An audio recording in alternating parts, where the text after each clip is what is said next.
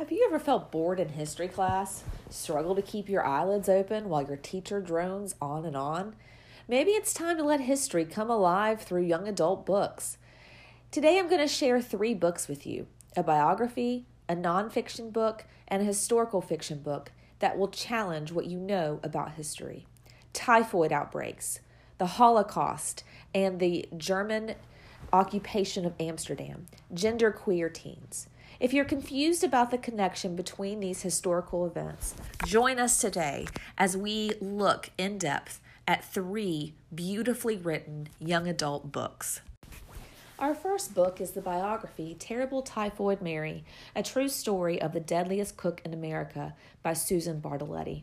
The author tells us in the introduction that if you're squeamish and don't like to read about germs, then it's best that you stop reading now and find a different book to read.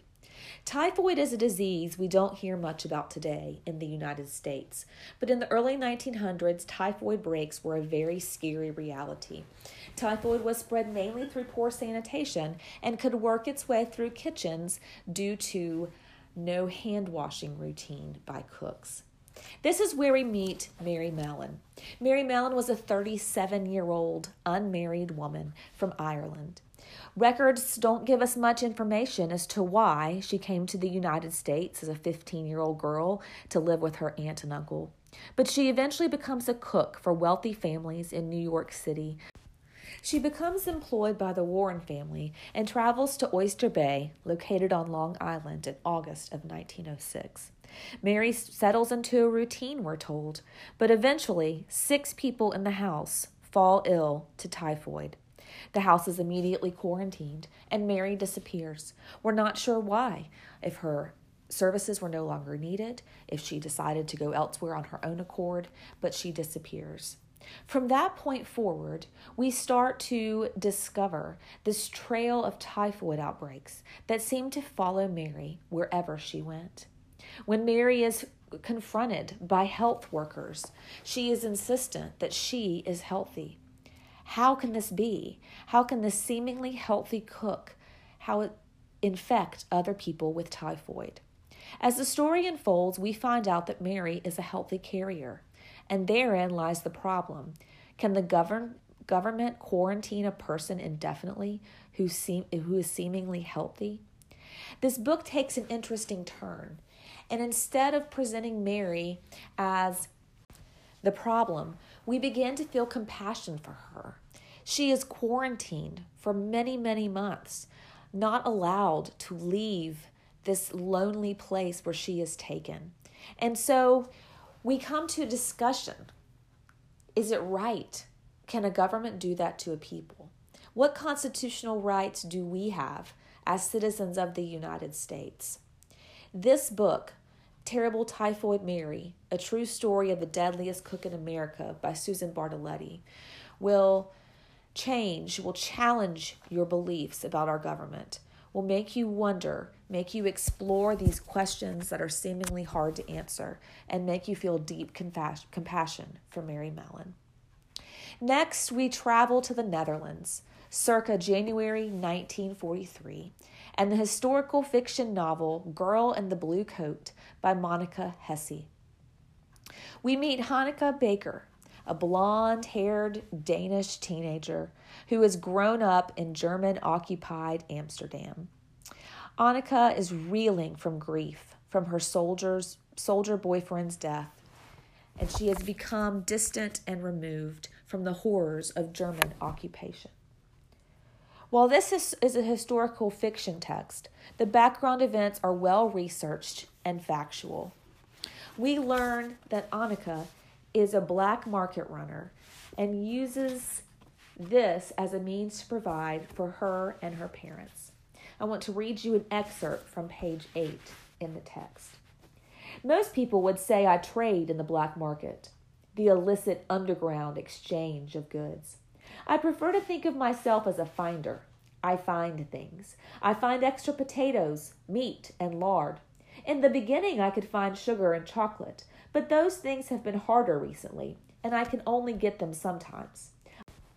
When we study the Holocaust, we so often study it from the perspective of the Jews who were carted off to these concentration camps. However, this historical fiction book offers us a perspective rarely thought about. Annika and her family, they chose to ignore what was going on around them, and that would have continued, except for Annika is approached by one of her clients and asked to help find a missing Jewish girl. This is the start of a deep character change that we see deep inside of Annika as the story progresses. We come across members of the Amsterdam student group, young people who risked their lives to help Jews, and they snuck out as many as 600 children from Amsterdam alone. We get to see Annika's transformation as she is pulled into this search for Miriam, a 15-year-old Jewish girl. The author conveys Annika's internal struggle with risking her life to ensure the safety of others. And at some point in the novel, she realizes that she can stand silent no more. Perhaps one of the most profound moments of change in Annika's heart is when she's standing in this former movie theater that had been transformed into a holding pen for Jews, and she smells this horrific smell. Only later does she realize, and I quote, that what she smelled was fear. Fear, that's right. That was the odor I couldn't place before. That's the smell of my beautiful, breaking country. This beautiful historical fiction novel weaves in mystery and heartbreak and deep character change to help us understand what those involved in the resistance movement were doing in Amsterdam in the 1940s. This book, Monica Hesse's Girl in the Blue Coat, is a must-read. The third young adult book that I would like to mention tonight is The 57 Bus by Dashka Slater. We have fast-forwarded to November 4th, 2013 in Oakland, California. Bus 57 is making its normal route of the day. On board is Sasha, a teenager, born a male, but now identifying as a gender-neutral person. I would like to introduce you to Sasha from an excerpt on page 16. When you first meet Sasha, they're quiet and shy. They have chin-length, wavy brown hair, a pale, round face, and thick, dark eyebrows. When they smile, their eyes crinkle into slits. They wear glasses, round owlish ones, and they don't always look at you straight on. As a child, they were diagnosed with Asperger's, a form of autism, which can make them awkward socially, but it also makes them passionate about their interest, and the passion eventually trumps the shyness. Sasha is on board this bus, taking a nap as they come home from school. Also on board this bus is Richard Thomas, a 16-year-old black male from a very different upbringing than Sasha. From page 64 in the text. He was so light-skinned that people often assumed he was mixed, and he acted younger than he was. Always smiling, always joking, always goofing around, whether or not it was the time for it.